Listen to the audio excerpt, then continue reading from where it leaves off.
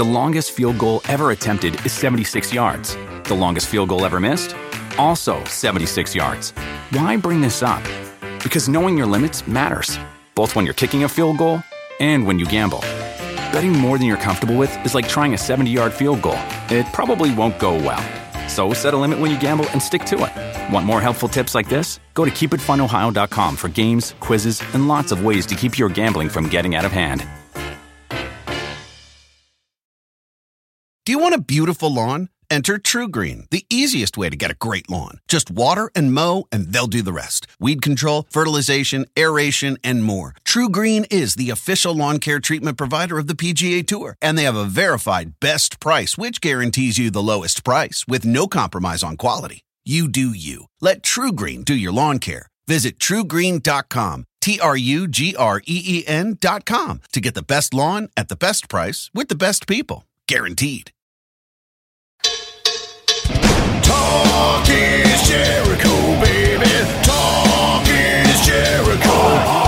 Talk is Jericho, mama. Talk is me. All right, welcome to Talk is Jericho. It's the pod of thunder and rock and roll. And today, Samoa Joe returns to TIJ, and he's officially with the WWE main roster. He's going to talk all about his journey to the WWE, from his TNA departure, which is when we spoke to him last time, to signing with NXT, to finally making his WWE debut. He's got some tremendous stories about his first day at WWE TV. He's also talking about his days at the Inoki Dojo in Los Angeles, where he helped out and when he worked with Shinsuke Nakamura in the early days of his career, taking him out to the bar to have a couple beers. Joe also brought TJ Perkins and Daniel Bryan to the dojo as well. Samoa Joe, he's also a huge Godzilla fan, which I love. And he's also the only WWE wrestler that's Samoan that's not related to all the other Samoans. And he's coming up, but first we're going to talk about another training facility and performance center, not just the Inoki Dojo. I want to talk about the DDP Yoga Performance Center in Smyrna, Georgia, which is where we just filmed the new Fozzy video, by the way, and you're going to love it. It comes out very, very soon. But DDP's Performance Center is state-of-the-art. You don't have to live in Smyrna to enjoy all the benefits of DDP Yoga. You can get the DDP Yoga Now app and do live workouts from the Performance Center wherever you happen to be. And I can't say it enough, DDP Yoga is an amazing program that truly gets results. And that's probably because it's so much more than just a workout. It's a path to healthier living. You got the actual workouts, which you can do anywhere right from your smartphone or tablet. Thanks to the DDP Yoga Now app, he's giving you nutrition tips, cooking tips, a way to track your progress. He's also loaded up his own brand of motivation that you can access anytime on the app. And right now, he's also giving you 20% off the DDP Yoga Now app and all DDPY related merch when you go to ddpyoga.com/Jericho. You guys have heard me talk about what DDP Yoga has done for me, and I'm going to be doing DDP Yoga on the upcoming Judas Rising tour. You know, I love to do that when I'm on the Fozzy tour bus, when I'm backstage in the dressing room. It keeps me nimble. It keeps me sane. I love DDP Yoga, and that's why I have the app on my phone, so I can do DDP Yoga anytime, anywhere, any place, on the bus, backstage at the venue, in my hotel room, outside on the front lawn, whatever. I just open up the app and get to work. So take advantage of the deal that DDP is offering. 20% off the DDP Yoga Now app and all related merch at ddpyoga.com/Jericho. That's 20% off hats, t-shirts, heart monitors, yoga mats, so much more. Just go to ddpyoga.com/Jericho. That's ddpyoga.com/Jericho. Get in the best shape of your life physically and mentally, and do it today. Talk is Jericho. Okay, so I usually didn't have any small talk today with Samoa Joe, the returning Samoa Joe, because small talk, do we? You had the same problem that I had here in Champaign, Illinois. Explain your issues. There's this, I think the best description is a son of a bitch security guard who's at the top of the ramp there, and he's takes his job very seriously. I will give that to him. A little too seriously. Would not allow any of the cars to pass his magic gates. Now, let me add to this. Please, do a little scenario. Dozens, possibly 100. Probably 100. Screaming fans. Right at the gate. Right at the gate. So as soon as you pull up at the top of the ramp, there's a gate. Yeah. And he's in his little, toll booth Willie. I'm coming out of the booth. Coming out of the booth. So when you stop, everyone's chanting, hey, Samoa Joe, or Y2J. And so this guy comes over. Yeah. I roll my window down. He's like, yes. Chronic smoker. Old as old dude, right? I'll say he can be about old as Yeah. He looked like he was probably 60, but looked like he was 70 or 80 Yeah. with the bad teeth and just the wrinkled, leathery skin. Yeah. And He's made some bad life choices. he has, and one of them not letting us in because he's like, "Can I help you?" And I'm like, "Yeah." He goes, "You're a wrestler?" I'm like, "It would appear so." As people are chanting Y2J, Yeah. a little girl's trying to get to the car to get an autograph. People, Joe was going to kill you was it was sung in a manner close to a choir hymn. Right. In my background, as the guy came up and asked me, "So you're a wrestler, right?" But then he goes, "Do you have a pass?" Yeah. Now I don't know if I was absent that day Yeah. from WWE. I went to a few school. orientations. I don't remember this part of the course Never either. once. Yeah. Ever have we ever been issued any sort of pass? Yeah. Which would sell me to say, we don't have passes. He goes, "You need a pass." I'm like, "No offense, sir, but the people here, it's obvious I'm a Yeah. wrestler. I'm not lying to you." Yeah. They're cheering and chanting and screaming. And then he goes, "Well, you got to hold on. I don't know if there's any room down there now." So then he goes back to his little toll booth Willie booth, Yeah. and then he checks and is like, opens the gate. I drive down. There's nothing but room. There's Yeah, like yeah. 1,000 It is a spacious open space area. Yeah. garage. So how did he finally let you down? So I had driven up and he had kind of given me the same. And I was actually one of 3 cars stacked up at the gate. Okay. And a few of the baby faces were being quite living up to their moniker, I guess, and going out there and they had to meet the fans because So they're shaking hands and and kissing babies and all Right. that good stuff. Thankfully, I despise everybody, so I did not have Yes, that you don't same have to do that. affliction. But yeah, he kept us up there, and finally he's like, "Well, I need to get on the walkie-talkie," and I go, "Well, get on the walkie-talkie right now. I don't think there's a limit on use of the walkie-talkie. I don't think you have any minutes you're burning there, buddy." I've got limited minutes on this walkie-talkie. And my passenger, exclaimed. I won't say he didn't shout, but he exclaimed. He goes, "Come on, man, this is ridiculous!" And he exclaimed it in kind of a general tone, to which he snapped back in a very harsh, hostile tone. He was like, "Well," and he started kind of yelling. And I stopped him halfway. I go, "Listen, you don't need to yell. There's nobody yelled at you, and I think you're being a little ridiculous right now. And I think we're gonna take a little break here. We're gonna calm down a little bit." I go, "Why don't you go into your booth, his magical booth, and why don't you call down there and let's see what the situation is. I think you can be pretty proactive on this and try to get us down there as quickly as possible." And inevitably, I think he kind of gave in and realized he was being a little bit ridiculous. Up And there. once again, I mean, and nothing against the fine people of Champaign, Illinois. No. but we're in Champaign, Illinois. We're not trying to get into Fort Knox. no. It's an arena. If Fort Knox is looking for a security guard, I know the You guy hire they this need to guy. hire.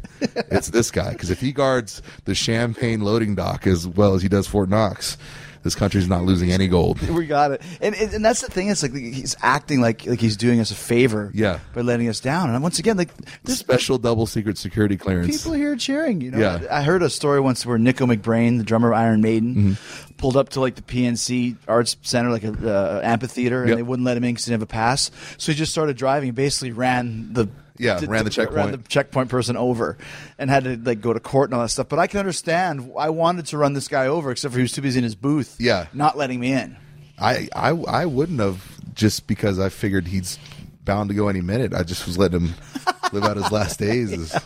He doesn't have a lot of time left, Yeah. so let him. In fact, the only thing that really froze me there was because I was like, this guy has seen some stuff. He's been around so long. I almost don't want to mess with him. Maybe he's having like a Led Zeppelin flashback from the 70s when he was guarding Madison Square Garden or something, But it's great that you're, we're here in Champaign, Illinois with Samoa Joe. Schmo Joe is what I was going to say. Schmo Joe is actually here on the main roster in Yes, the I am. WWE. And the last time we spoke, which was at my house a couple years ago, I think it was pre-WWE. you had just left TNA, and then kind of the world was your oyster. Yeah. Not sure exactly what you were going to do. Yeah. And now you're finally here. Yeah, it's crazy how that worked out. Because it first started out with you getting signed to NXT as just an NXT guy. Or I think the initial idea was, let's just bring him in just for NXT, and we got such a good response with everything, and that it kind of really blew up beyond that. And here I am in the main roster. But why would it only be just for NXT? Because let's face it. I mean, Samoa Joe, pretty big name, great worker, proven money draw, one of the few in TNA. What was the hesitation to just have you come up instantly? I think it was a cultural thing here in WWE. How do you mean? I think that for a long time, kind of past TNA projects that they had brought in hadn't done well, and I think there was a major push in the company that says, like, we're going to build guys from scratch on our own. They had put a tremendous amount of money into the PC and the Performance Center, which is, you know, producing great talent. Right. So, you know, it was kind of like, you know, hey, this is a guy who can help us build NXT into a brand, but maybe not necessarily be something that, and really, I mean, in I guess, you know, to the company's credit, it wasn't something that was kind of set in stone. It was just kind of like the scenario that was laid out before me was like, listen, we can use you here in NXT, but we don't really think that it'll go much beyond that. And but at the same time, you know, it's kind of a little bit of having enough confidence in yourself, knowing that, yeah, you're gonna let me NXT, and trust me, I'll show you why. Right. It'll work on a bigger stage. So, yeah, I really wasn't worried. You know, like, it was kind of a foot in the door deal, and I had a lot of good people rooting for me at the time. So, well, I think the same thing happened with Kevin Owens when he first came in there. He was told the same thing, like, you know, we're bringing in NXT, but there's no promises you're going to make it to the main roster. But yeah, obviously, you know how good you are and what you can do. So. Yeah, and I think that's the biggest thing is, like, I don't mind being under-promised. I really despise being over-promised. And I think people who have had that happen to them can really appreciate that in their career, because you know, you'll work for people or you'll work with people who will sit there and they will, you know, promise you the world, and they can't deliver. So if you under-promise, it's almost as if, hey, listen, this is what I can give you, but anything over that, you know, you're kind of overachieving in a sense. Right, so, right. You know, and that was definitely my relationship with Hunter when he first asked me to come in, was that, you know, he didn't promise me anything. Very, very, very little, as a matter of fact. But as I kept going to NXT and kept working with the company and having a pretty good relationship with the company, it grew beyond that. So, I mean, I can appreciate that. Did he call you, or were you calling? It was kind of a series. It was weird. It was it was definitely like kind of something that kind of happened through a network. I think the first contact I made was I had dropped Paul Heyman a message on Twitter, and like, you know, I've known Paul for a good number of years, and I just said, hey man, you know, I'm not on paper anywhere, and just wanted to pick your brain and see what you thought, you know, how, you know, about some of the things that I thought I could do and how I should proceed. And you know, immediately Paul, if you know Paul, he went right into action. You know, oh, you know, who's Samoa Joe? Yeah, you're one of the greatest talents Paul, of your generation, or any other. Yeah. So you know, Paul went into overdrive, and from there, like, I didn't really have a lay of the land as far as who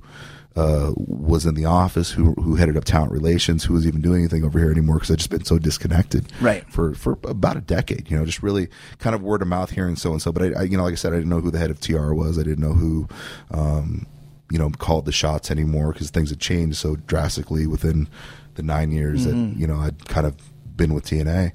And you know, it's like, well, who do you know? And I think my next conversation was Joey Mercury, who kind of contacted me. He was like, hey man, are you done, you know, with TNA? Yeah. And I've known Joey for years, you know, back when I was in ROH, and from there, Road Dogg and a bunch of other guys. And I think enough people got in Hunter's ear where he was just like, well, you know, let's have a meeting and let's talk about it. So we set a meeting and sat down, talked about it, and it kind of went from there.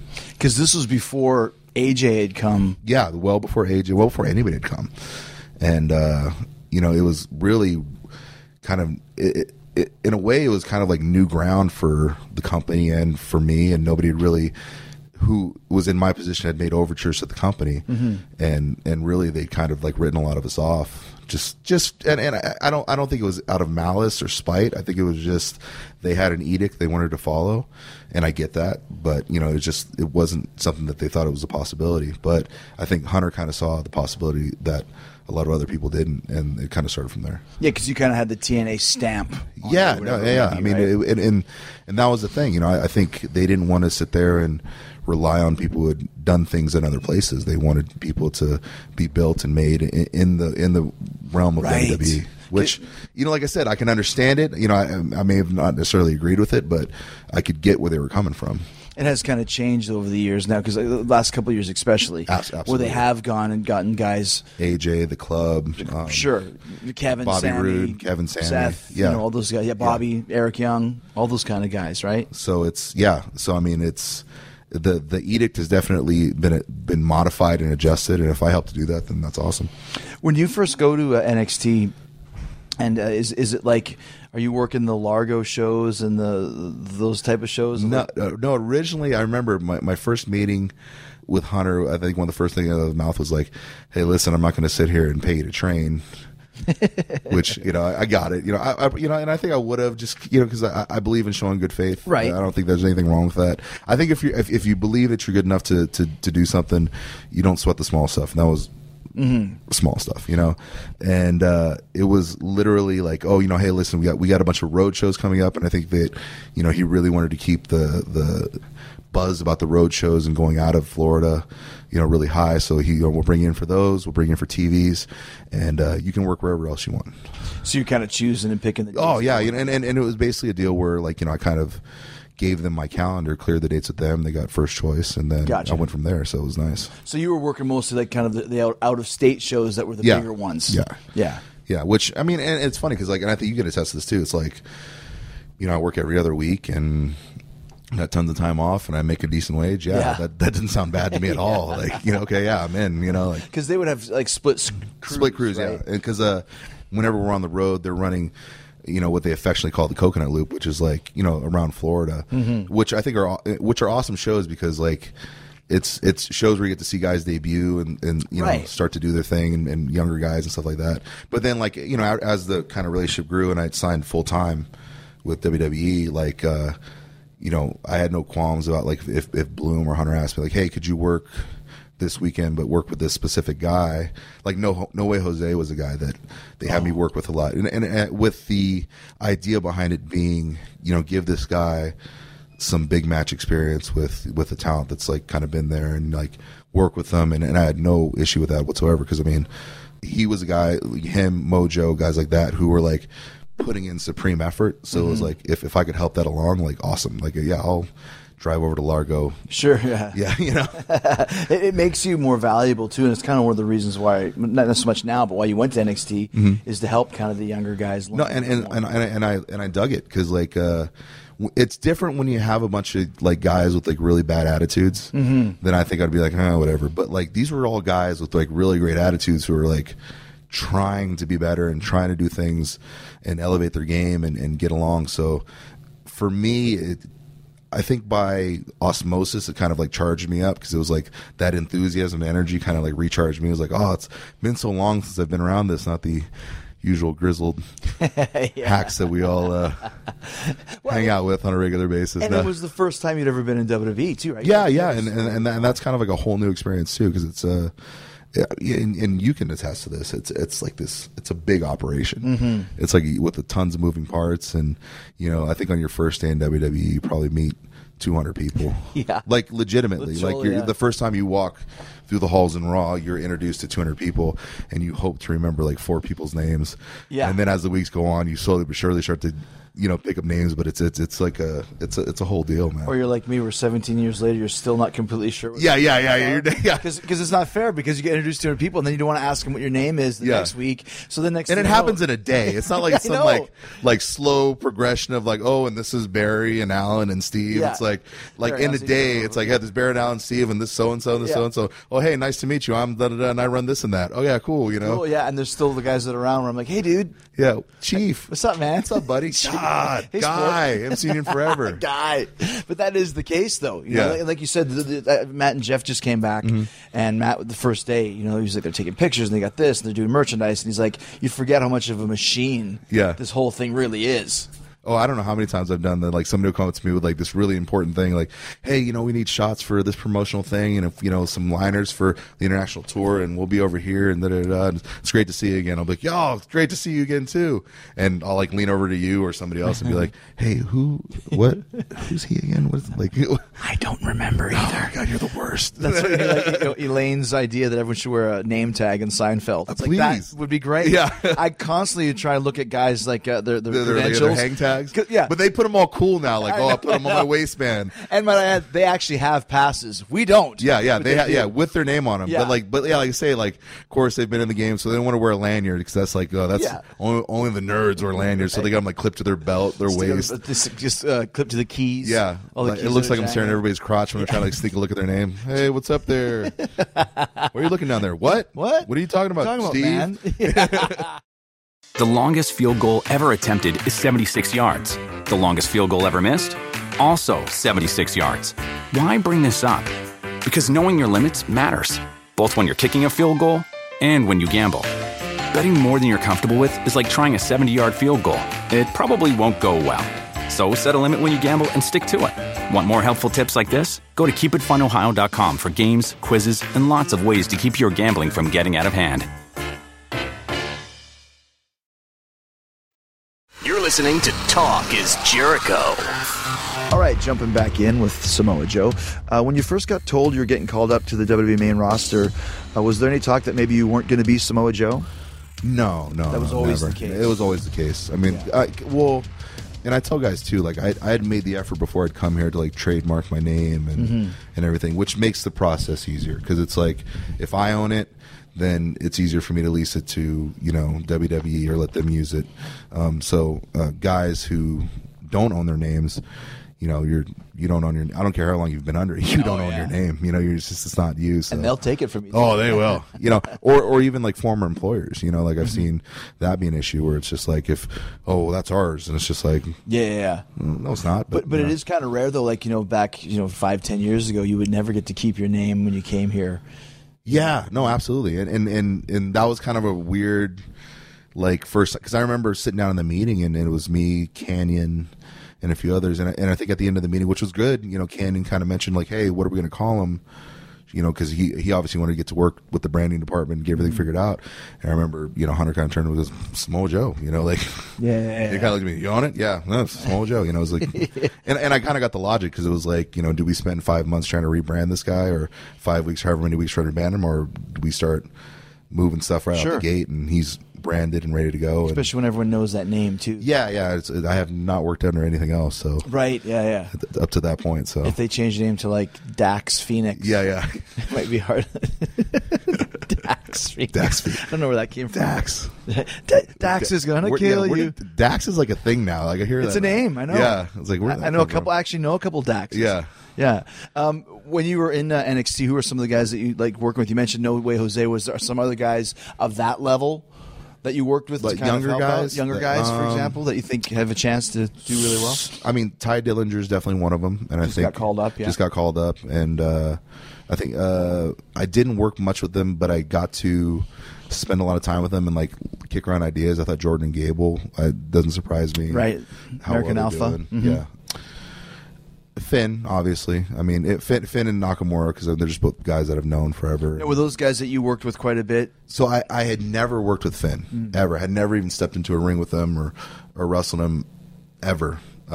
Outside of maybe something when he was in the LA dojo, just like a training thing. The Inoki Dojo? Yeah. You were out there too? Yeah, well, I opened it. What are you talking about? Oh, sorry, brother. Calm Yeah. down. Right, easy there. But you guys weren't in New Japan together, though. No, we weren't. Okay. We weren't. Gotcha. Because I just essentially worked for Inoki office when I was doing that, which Gotcha. it's a whole other weird political thing, yeah. weird Inoki's not hierarchy. in New Japan anymore. Inoki's not in New Japan, but he runs it, but he doesn't. He doesn't, and yeah. And Simon's in there, who's not really his son-in-law, Yeah, but Simon, he says he is. he's just.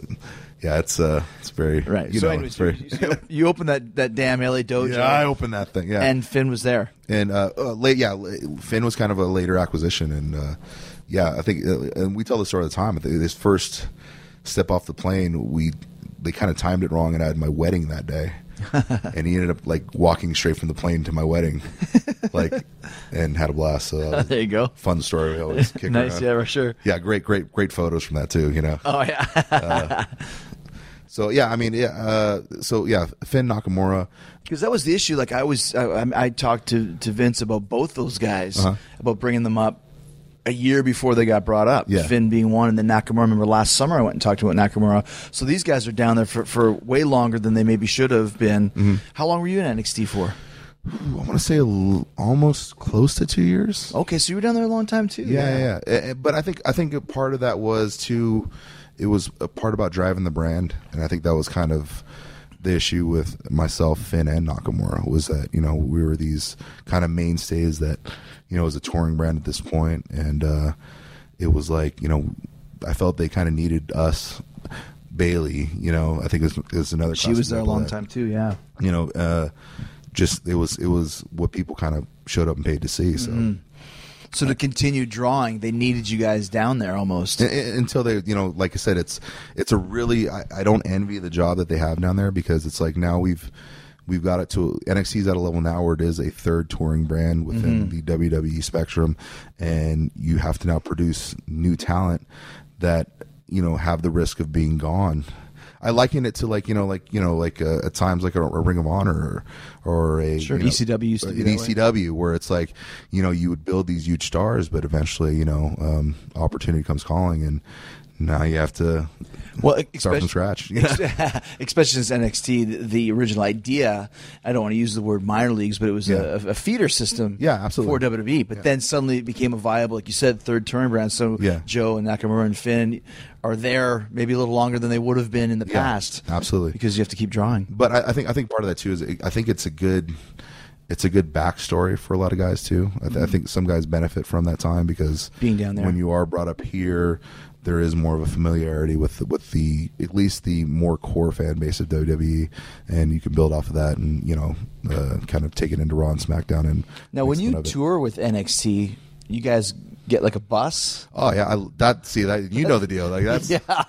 I actually remember another conversation where he was like, you know, hey, listen, if you want to drive, you know, we understand, but you know, we have a bus. If you want to jump on the bus, it's no big deal. I'm like, wait, tour bus? Yeah, you know, we take care of the hotels, and, you know, there's wait, so you're gonna put me up in really 5-star hotels and put me on a tour bus? I guess. All right, you're twisting my arm here. I'll do it. You win. Sometimes I see that in the old school, grizzled old vet inside of me goes, look at these punks, these rookies riding in buses and staying in hotels. They're not learning. If I was driving like parallel to that, I totally would have been that way. But at that point, I was just like, yeah, hey, this is comfy. Do they have a DVD player? Blu-ray? All right, awesome. Wow, nice. Then you start getting angry, like, why are you talking about? They don't have Full Metal Jacket? Yeah, this is ridiculous. Get out of here. Come on, boo. So that would be like, would you fly into a town and they pick you up at the airport, or do you meet at the gas station? No, directly at the airport. Pick up from the airport, straight to the hotel, straight to the venue. Yeah, you know the deal. I was about it. I was in. I wouldn't want to come up here. Yeah. Hey, listen. I'm not saying there was apprehension. I was just saying there was a great appreciation for the situation I was in. Let's talk a little bit about Nakamura, how he's such a phenomenon with his charisma, and the fact that no one has hardly even seen him on the main roster. He's already getting super reactions. He did from the moment he showed up at NXT. Maybe the first of his kind, a Japanese guy coming into America and just having this reaction right off the bat. I think for that kind of reaction, what he's getting, I think it is for the first time for a Japanese athlete. I agree. I think the closest comparison you can make is Muta. Yeah. That had like blockbuster success. That presence in the Western world. Always had like Gary Hart as his manager. Or something. He always had a mouthpiece and the Mist and and I mean he just moves cool. But I think that's a lot of that shared with Nakamura, where they just have a very unique body charisma to them, outside of just having like, you know, the normal charisma. I mean, they communicate so much just with what they do and his movements. Yeah, it's just it's the ever-present intangible, and I think that, you know, he has it in spades. So that X factor, right? Yeah, absolutely. I worked with him last year in Tokyo at the Sumo Arena, and I really enjoyed working with him. He doesn't, like I say, he doesn't do a lot, but he doesn't do a lot. It's all in his body movement, his motion charisma. He does a lot of most of his offense is knee strikes. Which I just really thought, like, what an easy guy to work with, because he's so over, but what he does looks great. Yeah. But I thought, like, man, this is because you worked with him quite a bit in NXT, right? A ton. Maybe even your last match. And like, I've known him forever, so it was awesome, because I mean, prior to him being in NXT, I had known him when he first broke in to New Japan and had just started wrestling, and they had really high hopes for him. I remember, you know, he was kind of like, they used to send over like a class of young boys to train, but then like they had special projects, and the only two special projects that they ever sent over, one was Lyoto Machida, who went on to UFC and champion and has a fantastic MMA career. And the other special project was Nakamura. So so they had huge hopes for him, like really, really early on. And it's funny, Inoki has a way of kind of having a feel for guys, and I think that I'm not necessarily that he like scouted him, but I know that when Inoki saw him, he was like, oh yeah, he's one of those special few. So I think when you've been around a long time, you can start to pick guys out right away. Like, you can just kind of get that vibe off of them. And I think you and I can, see a guy work or see how a guy carries himself and kind of pick up. Just know there's something extra there. Something there, Tell me a little more about the Inoki Dojos. I'm assuming that when you meant the special projects, they're sending them from Japan to LA. Yeah. So were you a trainer there, or like tell me the whole backstory of that? The whole backstory was actually started initially by Justin McCulley, who's he's an ex-UFC fighter, and Simon Inoki, and they needed a pro wrestling component to it. So, and I was really good friends with Justin. So at the time he had asked me, he's like, hey, listen, we're building this place out. Can you come on and help out? So I'd come on. We had built this beautiful facility. I mean, honestly, outside of the Performance Center, it was probably the best, training facility. I mean, as far as like what it had and what was going on there, outside of, like I said, the Performance Center. When I get to the Performance Center, I was like, all right, that's pretty impressive, Yeah. But, from there I had brought in, Ricky Reyes and Rocky Romero. Rocky Romero still works with New Japan, and I brought them in, and TJ Perkins actually. Oh, TJ was there too, right? Yeah. Who kind of was really young in the business, had just getting started out, but I mean, he's a young guy, a lot of promise, and he worked real hard. And then later on, I had asked, I was like, hey, look, we have this awesome guy up north who's incredible, and I think he'd fit in well here. And they go, yeah, bring him in. It was Brian Danielson. Daniel Bryan. Sure. The later to become Daniel Bryan. So you had worked with him before? I'd worked a ton with Brian. So you're bringing him down to do what? To actually become part of the dojo, because at this time he hadn't even worked in New Japan. To groom him for Japan. Yeah, to groom him for New Japan. So we brought in Daniel Bryan, and then the foundation of the dojo was that. It was us.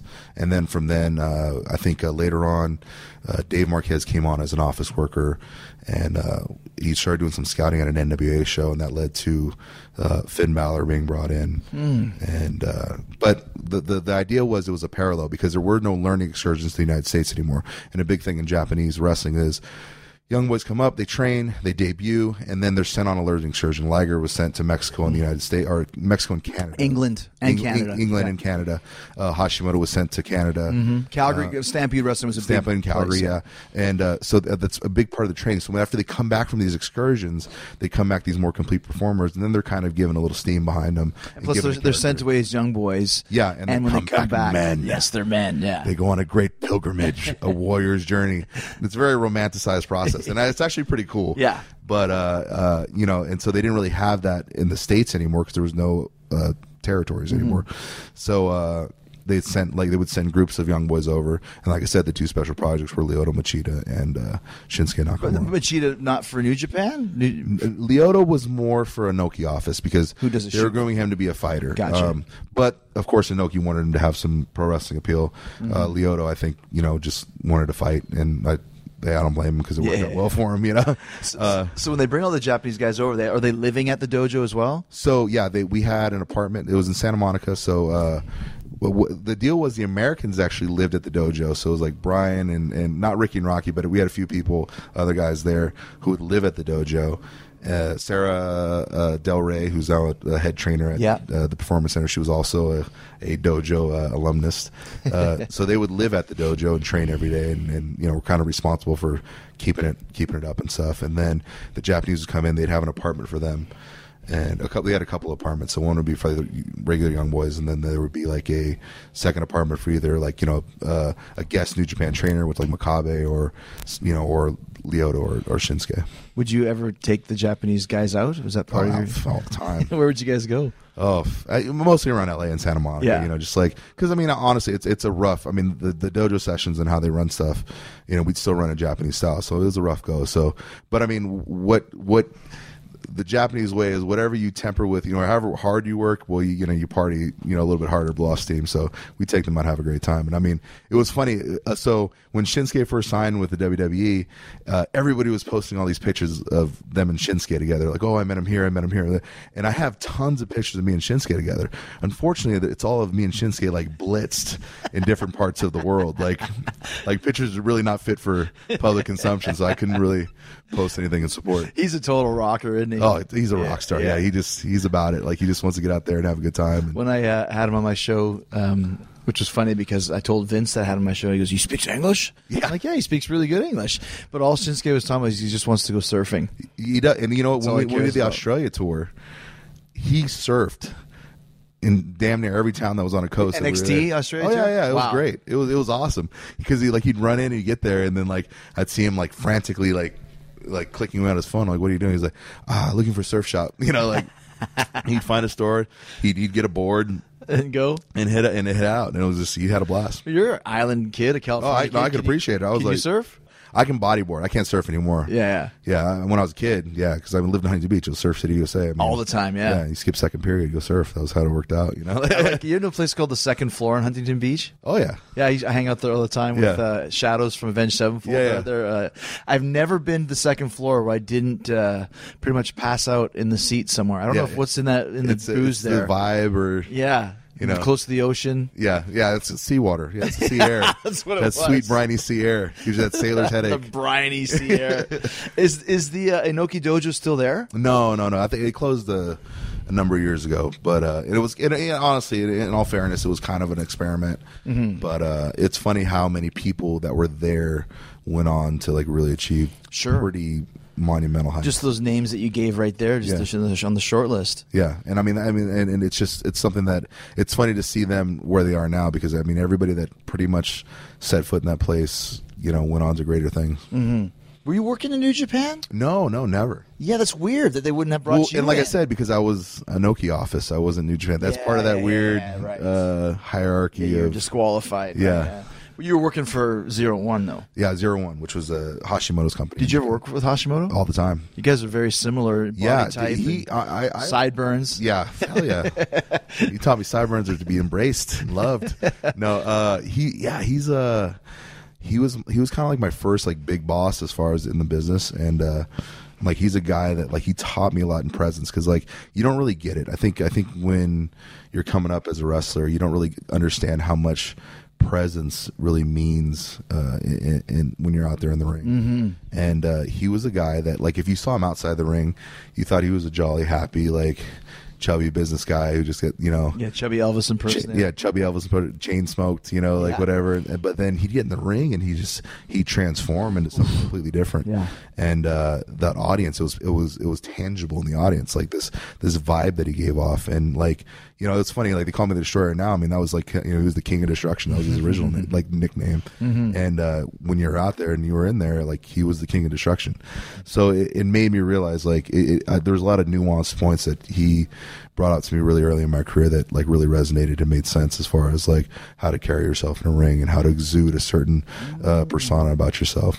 Just through the course of this conversation, I can see it. I never noticed before, but we just happened to mention that. It's there is some Hashimoto in you. Oh, I'm sure there is. I mean, I've been kicked in the head by that guy too many times for there not to be. God, his kicks were the worst. I worked him a couple of times. The stomp off the ropes. It was rough. Double stomp in the stomach. That's a squirter. Yeah. Yeah, you're going to squirt some Hershey squirts there, and then the kicks to the chest are just so strong. Yeah, they were baseball bats. They were no fun. What did he pass away from? I think a brain aneurysm. Something, yeah. Yeah. I mean, how hard those guys go, though. I mean, it's just like if you take like the atypical workaholic, and then you couple it with our lifestyle, lack of rest, sleep, traveling all the time, and the bumps and the bruises. It's over there. It was a cocktail for just that happening. I think, and you can see that with a lot of the guys that had that. You know what I mean? Especially later on in their careers. I mean, it gets rough. Did you So where were you at when you finally found out you were getting the call to come up to the WWE? Was it something that had been brewing for a while, or was it was kind of like I think at a certain point it kind of became like an unspoken thing. And then I remember, I want to say, going probably after Toronto, and take over Toronto, it was mentioned to me. It was like, hey, listen, there's probably going to be some opportunities for you elsewhere. And elsewhere, it's like, what am I getting fired? Yeah. What does that mean? Antarctica? What are you talking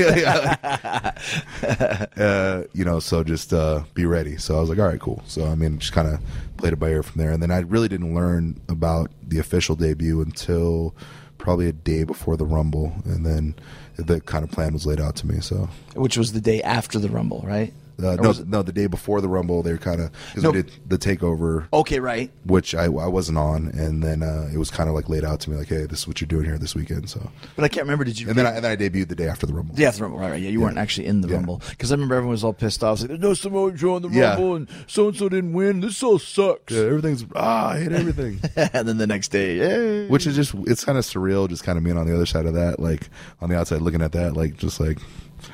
All right, yeah.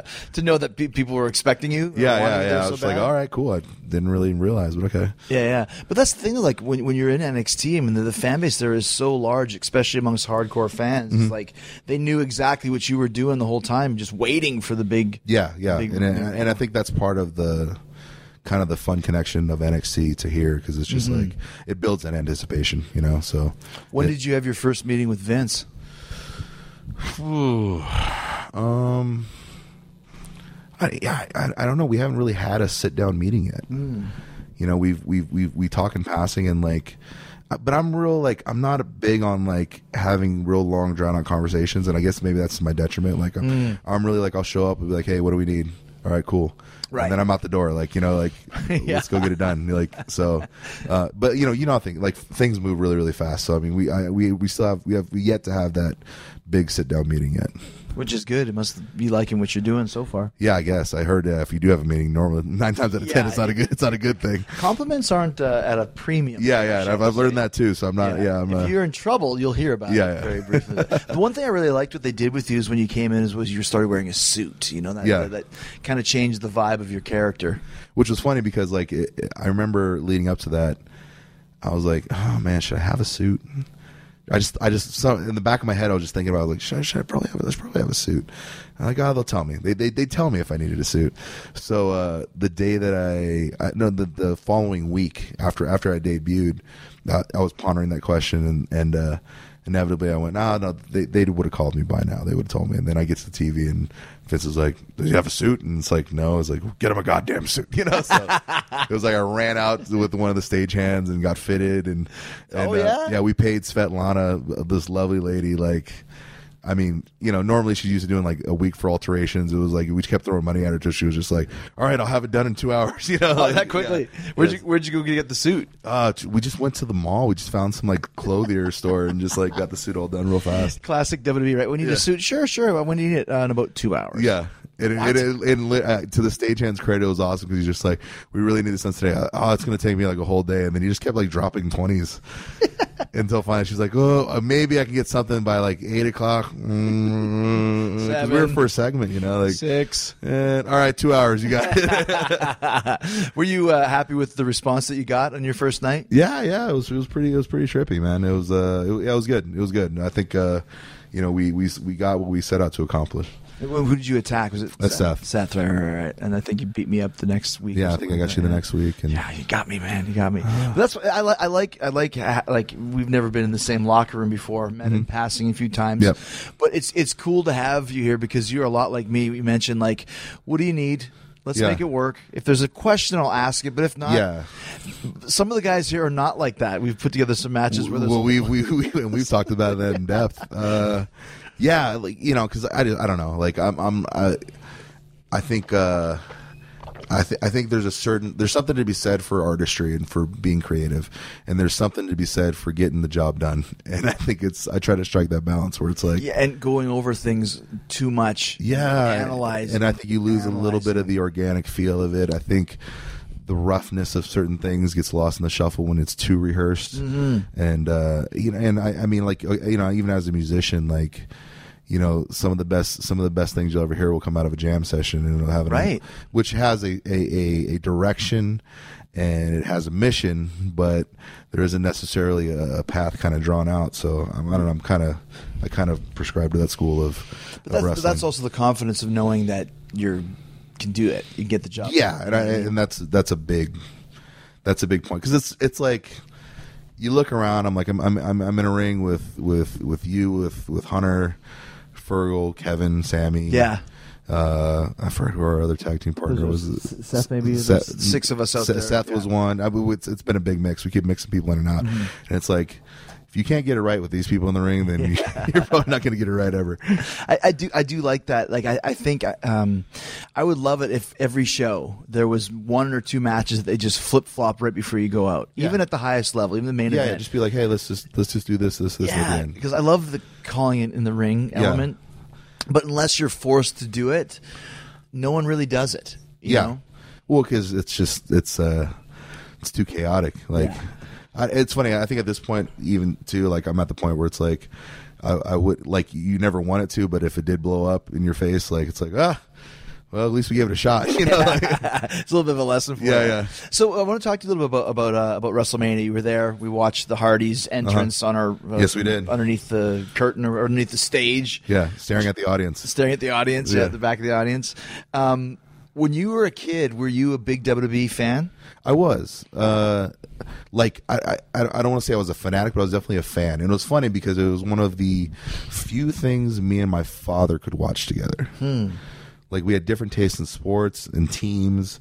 We had different tastes in television shows, everything else. But WWE was probably the one thing that, like, on a Saturday morning or like a Monday night, Monday evening, like we could watch together.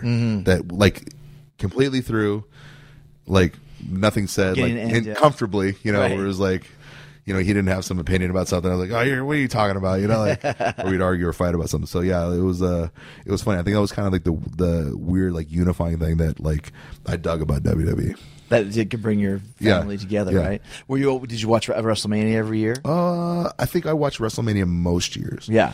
When I got in the business, like, it's funny, you get this like hardened shell, like, oh, I can't be watching all these events. Like, it's all, you grow out of it eventually because you're like, no, you should watch whatever because it's good to watch everything you can. But it's like when you first get started, no, I can't watch that. I'm not. I'm a wrestler now and all this stuff. So, but it's funny because I go back now and I watch some of the stuff and I realize, damn, I shouldn't really miss that. That was pretty awesome. Because I was always like the type of guy, like if I really wanted to go to WWE and let's say they had turned me down or something, I'd be like, oh, fuck it, I'm not watching it. I'm not going to watch. Forget it. No, I don't mind watching those guys. Forget it, you know. And then finally go back. I'm going to watch it. Yeah, I'll check it out later. Who are your favorites when you were a kid?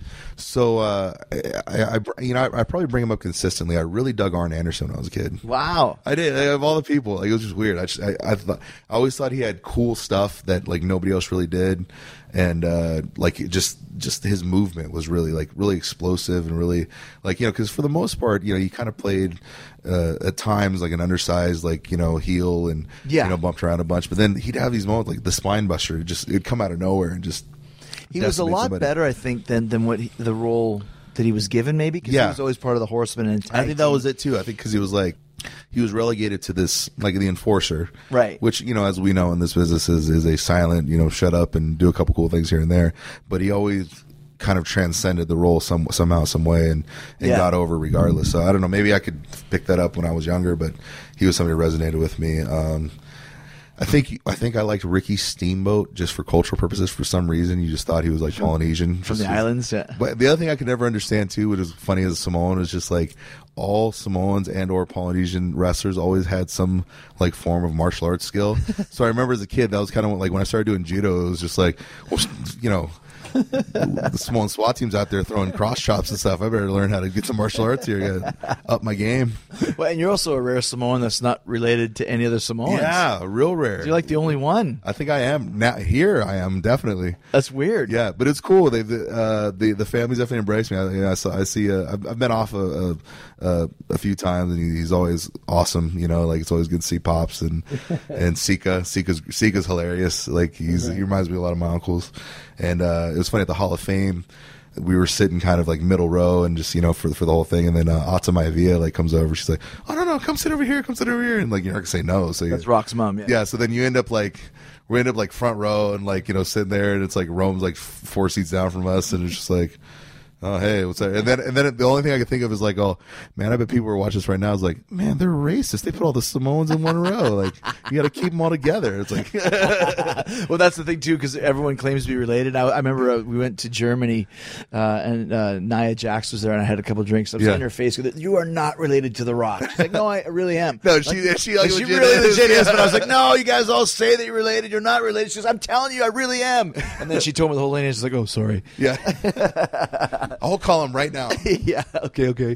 So, but for your whole career, I mean, the WrestleMania is the peak. Yeah. For a performer. Was it hard for you to be there and not be on the show? Absolutely. Yeah. And like, you know, I think there was ideas throughout the day, whatever, but trying to get that run-in money. Yeah. You know the deal. But yeah, you know, like I said, it's like sitting at the Super Bowl and watching it being played. And right. You're like, oh, I can't play because no one wants you. No one picked you. Nobody picked me.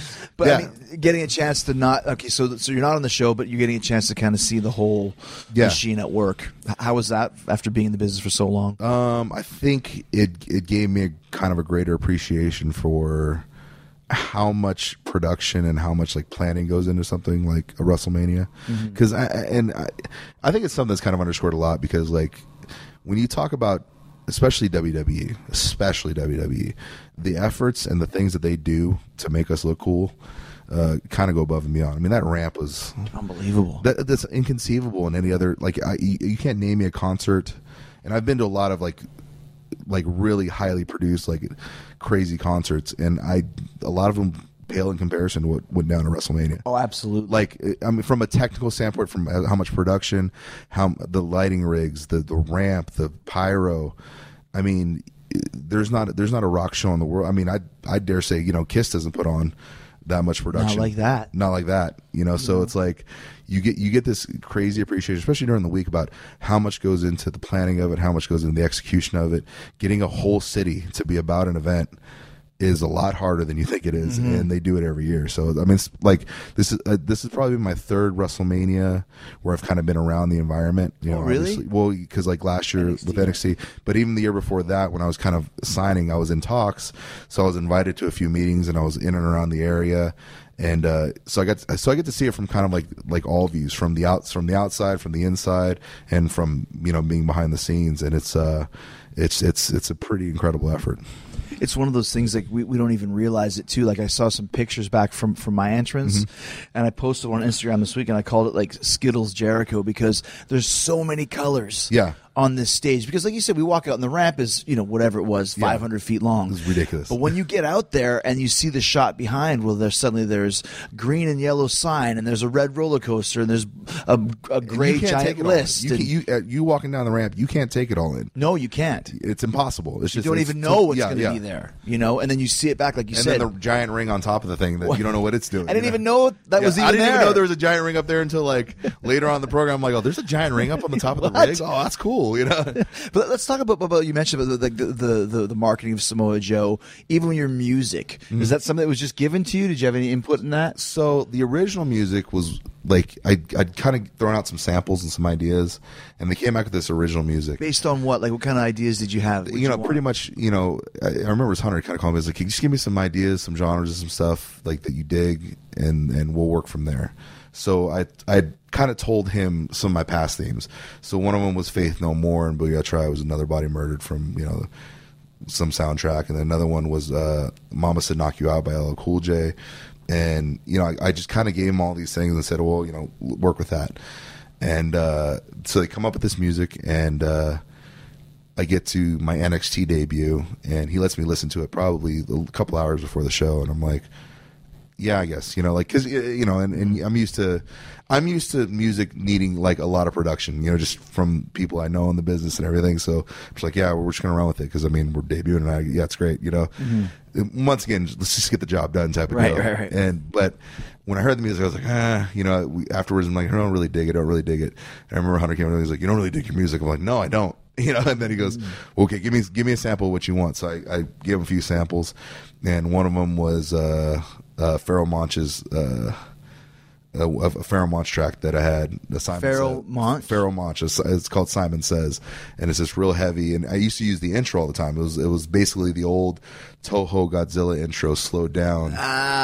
And then they looped it in this, so I kind of gave them that. And then I remember CFO probably within a couple days had like, oh, this is perfect. And then next thing I know, like they had the new track out. What a great call! Like I was thinking, was this, at first it sounds like a cruise ship leaving the dock, or is it a big giant tuba? But no, that's totally it. The Godzilla. It's literally dun, dun, dun, dun, dun. It's literally that, just mixed out a little bit and redone. So what a great call. Where did you get that idea from? Are you a big fan of those movies or something? Or? Oh, I love I love Godzilla movies. And then the first time I heard that track, and this was, well, I don't know, I think it came out in like 90 something or other.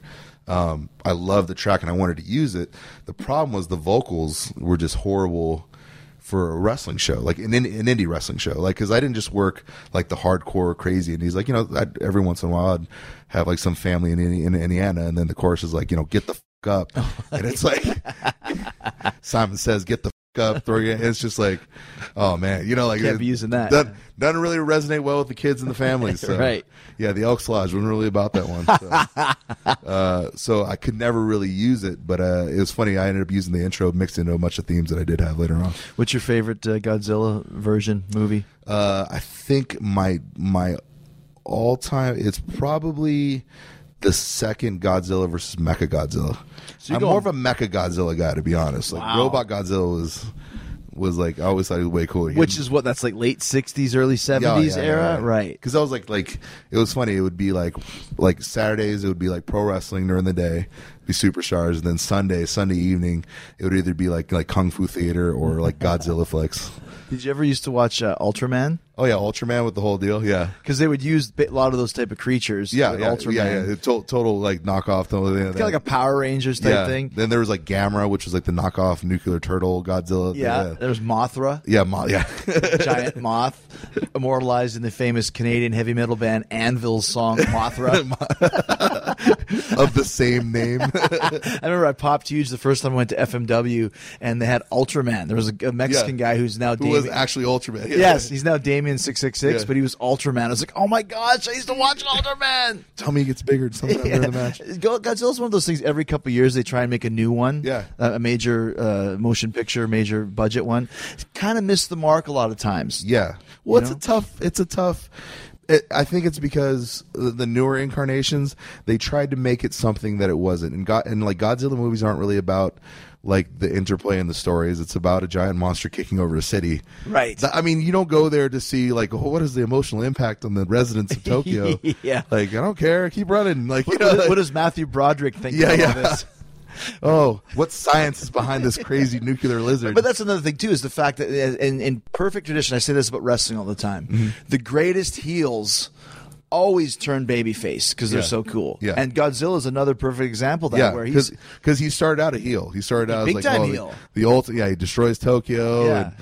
And he was a real political animal when you think about it, because it was like he was a protest against the nuclear bombs in Hiroshima. In the 50s. Yeah, it was a very anti-Western sentiment. Like Godzilla was very representatory of like America and what they did, how they ravaged Japan with their bombs and their culture, and then like he was so cool that he turned it back around, and he was the great savior of Japan and defender of the right. And then they have to find other monsters to fight him. Yeah, of course. Yeah, now they got to find other heel monsters.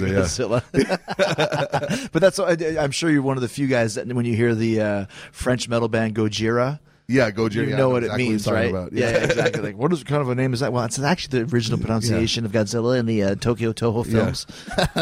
Nerd.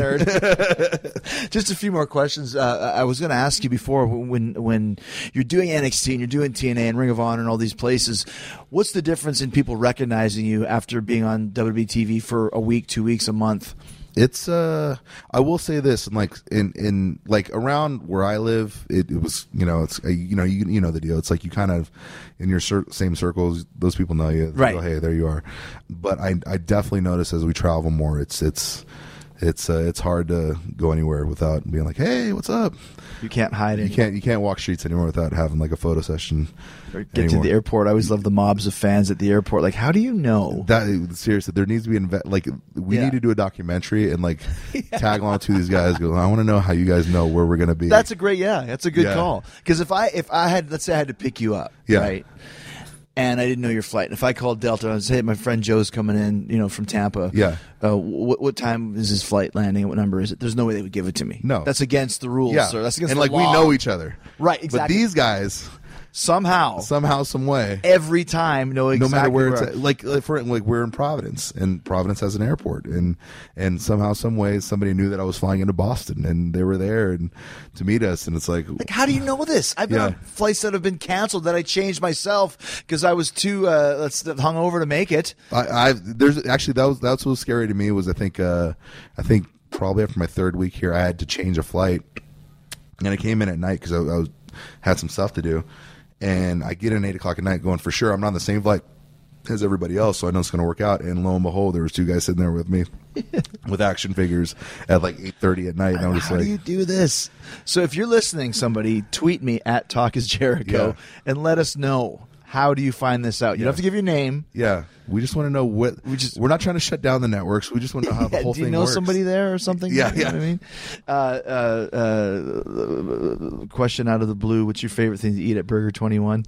Ooh. I go to Burger 21 with my daughters. We're going to the daddy-daughter dance.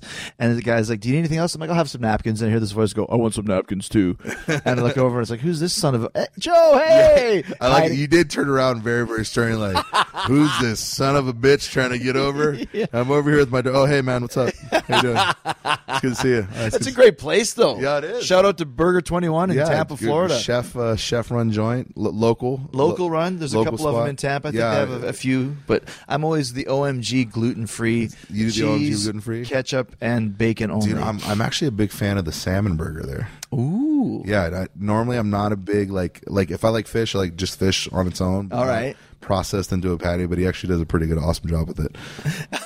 There you go. Yeah. That's the Samoa Joe order. Do you think that in the cards here at some point or not? Would you like to have a match against Brock Lesnar? Absolutely. I think that'd be a great match. I think, I've stated it a lot, and I think. I think it's something the fans want to see, and I'd love to get into it with Brock. When you're looking with legit, like that's the thing. Like you've just basically started here, a couple months ago. One of the things I loved, like I said, you were my favorite wrestler in TNA when you were doing the pay-per-views. I used to order the pay-per-views just to watch you. Was when they were saying Joe is going to kill you. You had that style. You still do, but it was really intense and you're very believable, which is now the same here. And not a lot of guys have that style. And when you're working with Brock, as you know, he's very intense. It has to be believable. It's got to be believable, and I think that's part of it too. I mean, I've had the really great fortune of working with some really legendary talent in my time: Kawashi, Misawa, Angle. Wow, you worked with Misawa? I did. One of the few in singles at the main event of Budokan. Was it All Japan? No, it was Noah. Noah. Okay, you worked Noah. And and these are guys who go in there and they try to tear your head off. No matter what you want to say about what we do, no, these guys are for real. Angle too, absolutely. Yeah, and I think Brock is very much akin to those people, and I think it's something that I think we could get in that ring and make some really make some money. Yeah.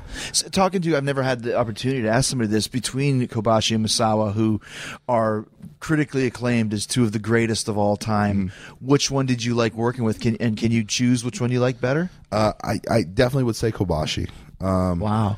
Misawa is a force unto his own, and I could see why. Kobashi had this ability, though, to kind of like draw emotion out of a crowd. Where his facials, right? Yeah, and just and everything he did, it just like when he was underneath, he looked like he was just being flayed alive out there, and he could just like really pull and get the crowd behind him. Misawa is very stoic. Yes. And he's kind of like, he's more of a straight man to that. You know what I mean? Like he just played a different role, and they're both awesome. But I mean, of the two, I'd probably say Kobashi. Absolutely. Yeah, I can see that. Like you said, there was much more of a facial game there with him. Last question. What was your favorite match you had in NXT? I think it was the Mania match with Ferg where I got busted open in Texas. The before Mania or the takeover? Takeover for Mania. Wow. Or Finn, excuse me. Yeah, you did get. What happened there? It just was just a happenstance thing, just a quick little collision, and just he rubbed and just caught me just right. I think it might have been like even head on head, but he just got me just right and sliced me. It was because everything got thrown into disarray after that. Were you knocked out or? No, not at all. Why was it thrown into disarray? Just because the blood and the trainers coming down and stopping and and everything kind of changed, but it created this really crazy, rabid, like we talked about earlier, something that wasn't planned. It was this kind of this chaos that you can't really describe that just put the crowd on edge and you know what I mean? I guess I don't look at it from a technical standpoint, just from the reactions and what happened and all the backstory. And I mean, there's stuff that people don't even know about that happened in that match, because when I'm busted open, of course in the back, they're like, we got to get you closed up. We got to get you closed up. Just company edict, Yeah, when you get cut open, they want you to stop the match, and a trainer will come in and try and stop the bleeding. And, I'm hearing the ref telling me this, and then I think we went to another thing, and we had worked it out, and I had hip tossed Fergal, and he went over the barricade, and this is after I'm already busted open bleeding, and I go and I hip toss Finn over the barricade, and I look, and on the edge of the row is Stephanie, Linda, and the kids. And I'm busted open. I've almost thrown Finn onto the McMahon family. I'm getting in the back, and I'm just like, oh, great. So at that point, I realized, all right, well, we can't do much worse than that. Let's get it going. So we just got all bets off, and we just kind of went through and kept going and got the match. I remember I walked in the back, and I started apologizing profusely because there's Hunter at the monitor, and Vince is right behind him, and I'm like, I'm really sorry. You got to know that this wasn't intentional. This was a total accident. I didn't mean to, and it's all right. It's all right. And they're, it's fine. It's, good stuff. And the whole time I'm sitting there going, yeah, Linda's going to come back there. He almost killed us, After all the shit she's been through in this company, I think that wasn't too bad. Yeah. Did you actually have to stop the bleeding? We got it decently stopped. So, I mean, at some point, but there was a bunch of stoppages in the match, but then the crowd were pissed because then, of course, I'm pushing off the trainer, but at the same time, that's the rule, man. You can't do that. Yeah. And then the trainer, to his credit, it was hilarious because he walked up to me afterwards after he's sewing me up, and he goes, "Hey man, I just really want to thank you for not being too crazy out there." And I'm like, "Oh, of course, man. Hey, you're just trying to help me. I'm trying to do your job. I understand." And he goes, "Yeah, man, because the last time I had to seal somebody up, it was Brock, and he threw me damn near half across the arena." So I guess they told him he's never worked with me, never spoken with me, anything. So he's running down to ringside, the dock, and he's like, this guy looks like a psycho. What's going to go on out there? And big giant. And so then I'm brushing him off and pushing him off, and under my breath, I'm like, give me a second, But at the same time, he's waiting for any moment for me to punch him in the face and whip him over the guardrail. And he's just like, he goes, I got to admit, when I was running out there, I was really, really nervous. You were just going to murder me out there. He's too laid back, bro. Yeah. So thanks, Joe, for doing this, and no thanks to the son of a bitch, security guy, that mother at the top of the damn railing here in Champaign, Illinois. If we see him, I'm going to say something to him. I'm going to go buy him a carton, a big pack of smokes. Maybe he'll finish himself off. And on that note, got a pending court case? Don't spend your money on fancy lawyers. Come on downtown and eat a bowl of Wild Jimmy's Forget-Me Chili. It's scientifically proven by scientists that filling your tum-tum with the meat chunks will put you into an untestifiable food coma. Hearing before Congress, I'd like to see them ask you a question while you're moving slow on my chili con carne. Hell, maybe it's a grand jury asking you about why you used recalled meat. A friend told me that happens. Well, there's nothing grander than my chili verde with shredded venison to make all those memories of cutting cows versus public safety go out the window if you were or were not complicit in those things. In fact, there's only two things I'm sure of. One, my chili's delicious. And two, it's so good you'll get to keep your children. Want to know more about it? You can check out the Team Tiger Awesome Show right here on the Jericho Network. Podcast One. Leave it to Team Tiger Awesome, those whack jobs, to come up with a food product guaranteed to keep you out of court. Yeah, chili that puts you in a food coma so you don't have to testify or see a judge. I want some of that. So for more laughs like that from those guys, very talented, very funny, please check out the Team Tiger Awesome show every Sunday on the Jericho Network. Subscribe at Apple Podcasts. Leave them all a 5-star rating and review. And also go check out the rest of the shows on the Jericho Network. Rock Talk with Mitch LaFon. He's got a great plethora of guests. Richard Marks this week, of all people. It was a really good show. Check it out. And don't forget about the Raven Effect. Raven is getting into his own. If you haven't checked out the Raven show, or if you checked it out when it first started, go listen now. It is absolutely hilarious. Raven is off his rocker, and he's really getting in-depth, telling in-depth stories about the origin of Raven, his entire wrestling career. It's definitely worth a listen, as well as Killing the Town with Storm and Cyrus every Tuesday, Beyond the Darkness Monday through Friday, scaring the pants off you, and of course our flagship show, Keeping It 100 with Conan every Thursday.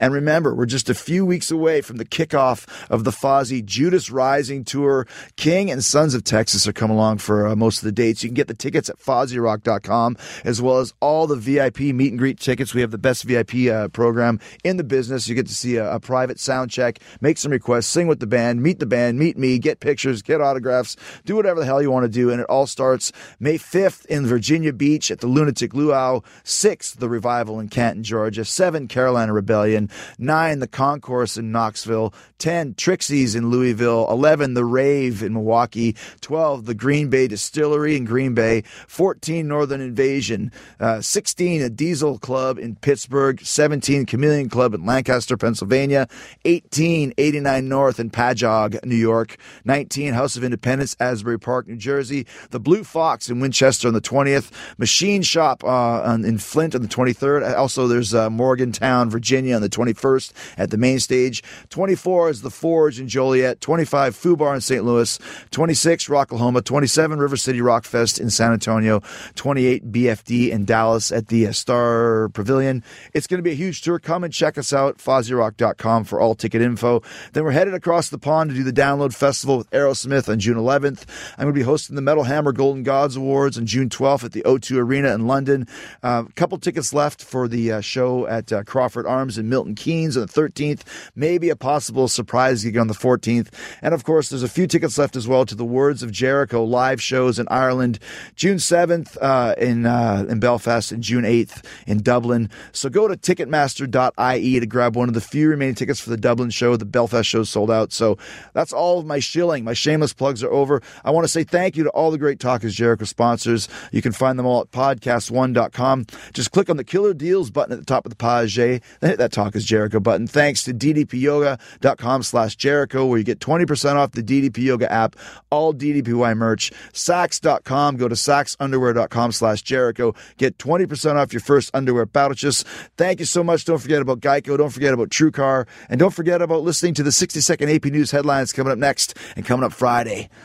Method Man, one of the biggest selling rappers of all time with the Wu-Tang Clan. He's a great guy. He's a big Chris Jericho fan, and he's a tremendous host for the new show on TBS called Drop the Mic, which is where I met him. I went to his house in Staten Island. We talked all things Wu-Tang, all things Method Man, talked about all of his acting gigs, talked about Biggie Smalls and Tupac and West Coast versus East Coast, etc., etc. Do not miss the Method Man. In the meantime and in between time, stay hard, stay hungry, peace, love, and hugs. We will see you on Friday, and here's a big yeah, boy. You can download new episodes of Talk is Jericho every Wednesday and Friday at podcastone.com. That's podcastone.com.